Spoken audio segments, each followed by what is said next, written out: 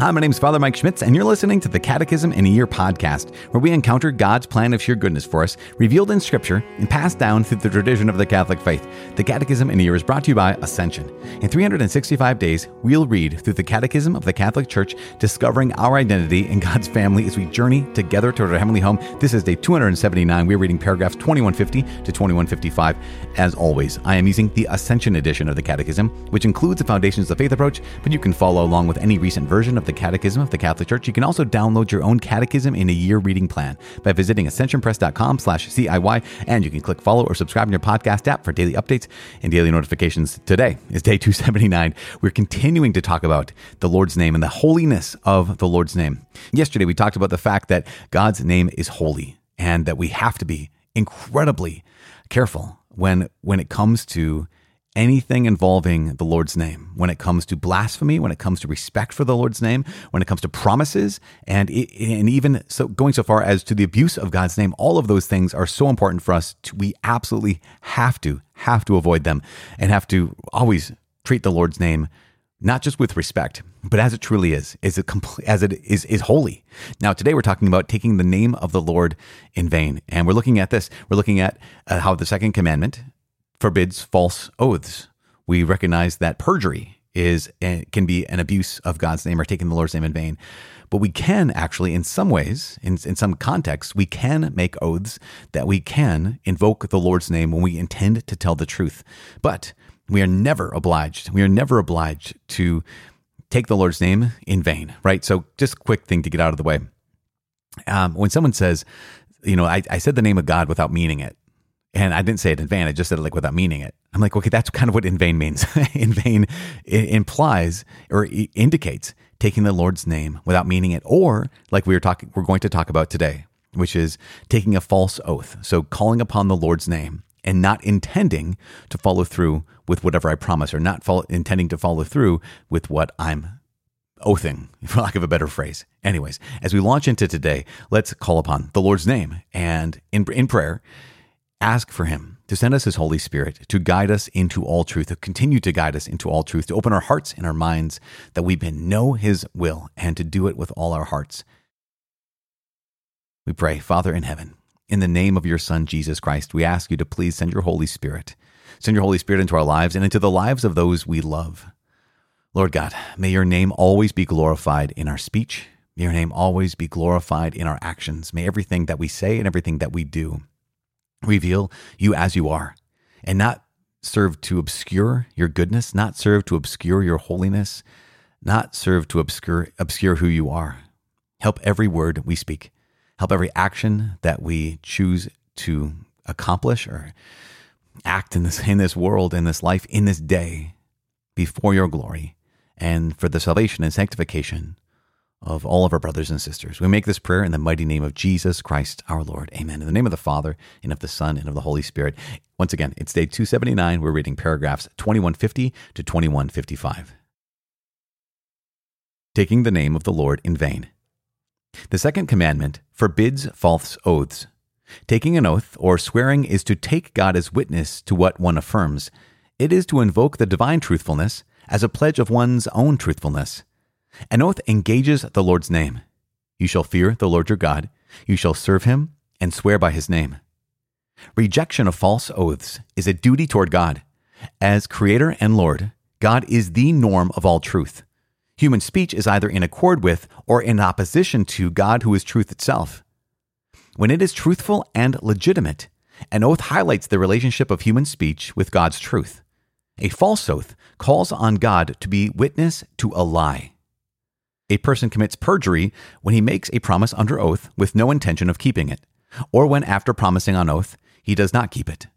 Perjury is a grave lack of respect for the Lord of all speech.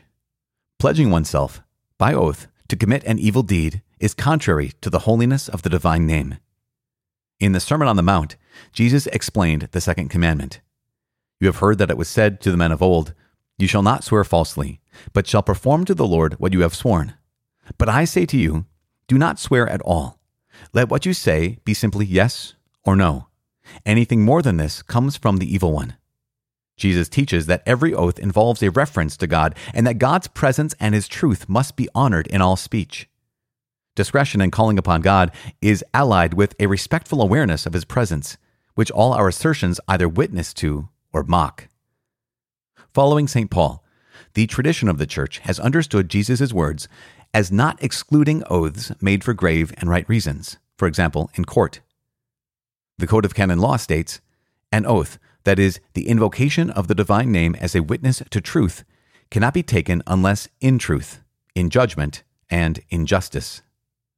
The holiness of the divine name demands that we neither use it for trivial matters nor take an oath which, on the basis of the circumstances, could be interpreted as approval of an authority unjustly requiring it. When an oath is required by illegitimate civil authorities, it may be refused. It must be refused when it is required for purposes contrary to the dignity of persons or to ecclesial communion. All right, there we have it, paragraphs 2150 to 2155. Again, as I said at the very beginning of this episode, there are some times when taking the Lord's name in vain is simply taking the Lord's name without meaning it, right? Without respect for the sacredness, the holiness, the sanctity of the divine name. But there's also these other ways. And taking it in vain, meaning I'm taking this name, the name of the Lord, with no intention of following through on my oath here, no intention of following through on my promise. So here, paragraph 2150 and 2151 talks about this. So there is the forbidding of false oaths. So it explains this. Taking an oath or swearing is to take God as witness to what one affirms. It is to invoke the divine truthfulness as a pledge of one's own truthfulness. Again, isn't that kind of idea of so help me God, right? I'm invoking, saying, okay, God is the God of all truth. God is the God of all truthfulness. Therefore, when I invoke his name, I'm taking that as an approval, as a pledge, as a promise of my truthfulness. So it goes on to say, an oath engages the Lord's name. And quotes this from Deuteronomy chapter 6, verse 13. It says, "You shall fear the Lord your God, you shall serve him and swear by his name." So we have a duty, a complete duty as Christians to reject false oaths. That is something we have to, right? Because here's the God. Here is our God, who is the God of truth. He is truth itself. And so our speech is either in accord with that truth or in opposition to that truth. So, I don't know if we talked about this here in the Catechism, but I will usually kind of present to our students a very quick, simple, everything I say is simple, not all quick, but everything I say is pretty simple. And because I'm trying to get to the kernel of the issue. So if you're asking the question, what's the kernel? What's the most simple way you can express the definition of truth? I will always say truth can be defined in 2 words. Truth is what is. That's it. Truth is simply what is. So a statement is either true or false to the degree that it conforms to what is, right? To the degree that it conforms to reality. So here is God himself. And so if God himself is truth, he is he who is, right? Even think of the sacred name of God. I am who am. So here is truth, what is. Here is God who is truth, right? He who is, or as he's revealed his name, I am who am. We recognize that everything we say is either in conformity to truth, what is, which is therefore in conformity to God, who is I am who am, or it is not in conformity. It is in opposition to what is, or in opposition to, or is obscuring what is, right? So it's either in conformity to what is, or it's in opposition to, or obscuring what is. Therefore, all of our words have to be in line with the God who is truth. And that's why false oaths are so deadly, is we're calling upon God to witness a lie, right? That's what a false oath is. I'm calling upon God to witness a lie. Therefore, someone who takes an oath to tell the truth commits perjury, right? Because they make a promise under oath with no intention of keeping it, or after promising that oath, doesn't keep it. So sometimes people have a premeditated idea that, yep, I will take the name, I'll invoke the Lord's name and say, I swear to tell the truth, the whole truth, and nothing but the truth, so help me God. And maybe they intend to do that, but then they don't. Again, that's perjury. Or they have this plan. They know they're not going to tell the truth, and yet they do invoke the Lord's name. So this is a grave sin, right? Because it's a grave lack of respect for the Lord of all speech. So pledging oneself to, then about this, paragraph 2152 highlights, Pledging oneself by oath to commit an evil act is contrary to the holiness of the divine name. So think of any number of, revenge movies where someone says, I'll have my revenge, and they invoke the Lord's name, so help me God, or by God, I will do such and such, this evil thing. That, once again, that is contrary to the holiness of the divine name. Now, keep this in mind. So even though Deuteronomy chapter 6, verse 13 does say this, you shall fear the Lord your God, you shall serve him, and swear by his name, Jesus, in paragraph 2153, says, okay, what about when Jesus in the Sermon on the Mount explains the second commandment in saying that, you've heard it was said to men of old, you shall not swear falsely, but shall perform to the Lord what you have sworn. But then Jesus says, but I say to you, remember in the Sermon on the Mount, Jesus says here's what you've heard it was said, here's what I say to you. He says, do not swear at all. Let what you say simply be yes or no. Anything more than this comes from the evil one. So Jesus in this teaches that every oath involves a reference to God, and that God's presence and his truth must be honored in all speech. Therefore, we have to have this incredible discretion. Incredible discretion, because we also recognize that St. Paul clarifies our understanding of what Jesus is saying when he says what he says in Matthew's gospel in the Sermon on the Mount. Because St. Paul talks about this. St. Paul talks about the fact that there are good and right reasons for making an oath. In fact, St. Paul himself makes an oath. In 2 Corinthians chapter 1, verse 23 references that, Galatians chapter 1, verse 20. So we recognize that Scripture helps us understand. Here's Sermon on the Mount in Matthew's Gospel, and then here's St. Paul's letters, 2 Corinthians and Galatians, that help us understand, okay, what does this mean? Is it a complete and absolute exclusion of ever making an oath? And the answer is no. Now, paragraph 2155 highlights this. It says that, so keep this in mind, knowing that we can take oaths, the holiness of the divine name demands that we neither use it for trivial matters, obviously for just, small things. That's what trivial matters means. I know you knew that, but I'm just saying it. Nor take an oath which on the basis of the circumstances could be interpreted as approval of an authority unjustly requiring it. So, because of this, if there is an illegitimate civil authority, so say, for example, you're living underneath a tyrant, right? A despot. You're living in a situation where there is an illegitimate civil authority, and you're being asked to ascribe some kind of allegiance to that civil authority. You can refuse to do that.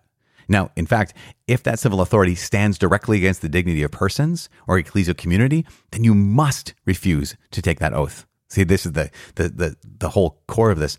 There's a story of St. Thomas More, as it's recounted to us in the screenplay, A Man for All Seasons, where at one point his daughter Meg, Margaret is her name, but in the play he calls her Meg, in the movie he calls her Meg, that she comes to visit Thomas More in the Tower of London. Now, Thomas More had been the Lord Chancellor of England, right, the second in command under King Henry VIII. And at one point, King Henry VIII had divorced his wife and married someone else, and he wanted every ecclesial official, like the bishops, as well as government officials, to acknowledge that the marriage was valid and that King Henry VIII was the head of the church in England. And many bishops signed this thing out of fear of their own life. I don't know if any believed it, but they all took this oath, basically, in order to spare themselves, as well as natural or civil authorities also took this oath. Now, two people, Bishop John Fisher and Sir Thomas More, they didn't take the oath. And so here Thomas More finds himself in the Tower of London. And at one point, according to the story at least, King Henry VIII allowed his daughter Meg to come visit him to try to convince him to take the oath. And at one point, Thomas More, she's trying to convince him, and she's talking to him saying, listen, just say the words, but in your heart, don't mean them. Like, yeah, again, take the oath, but in your heart, know that you don't really believe this, you don't really mean this. So let your actions be free of your intentions. And at one point, Thomas More, in the movie, he says, Meg, when a man takes an oath, it's like he's holding himself, his very self, in his hands like water, and he cups his hands like this. But if your father, I'm paraphrasing, but if your father were to take this oath without meaning it, and he spreads his fingers, he says, not only would you lose your father, I would lose my very self. Because that's the seriousness, the significance of taking an oath that we don't mean. And that's one of the reasons why Christians, that we Catholics have to be very, very clear about to whom we belong. When there's oaths of allegiance, we have to be so clear and so careful about to whom it is that we belong. Do we belong to the Lord, or do we belong to the government? Do we belong to our choice of political party? Do we belong to our pet, whatever that thing is? Ultimately, if that thing stands against human dignity, if it stands against ecclesial communion, we must never, ever take an oath like that. We must refuse taking an oath like that. Because why? Not only for truth's sake, but for the one who is the truth's sake, right? For him whose name we invoke whenever we take an oath. And that's the heart of it. Not only truth itself, right? But truth himself. That's one of the reasons why we have to be on guard of how we speak, is in particular when we call upon the Lord to witness an action. We call upon the Lord to witness a declaration. We have to be absolutely clear and may never, ever take a false oath. Hope that makes sense. I think this is just so important. Tomorrow, we're going to talk more about the Lord's name. In fact, it's actually going to be about how we bear witness to the Lord's name by having a Christian name, by being called Christians. In this world, we are carrying him into this world. And so we have to be careful, not only how we speak, but also in how we live and pray. More on that tomorrow. But right now, I'm praying for you. Please pray for me. My name is Father Mike. I cannot wait to see you tomorrow. God bless.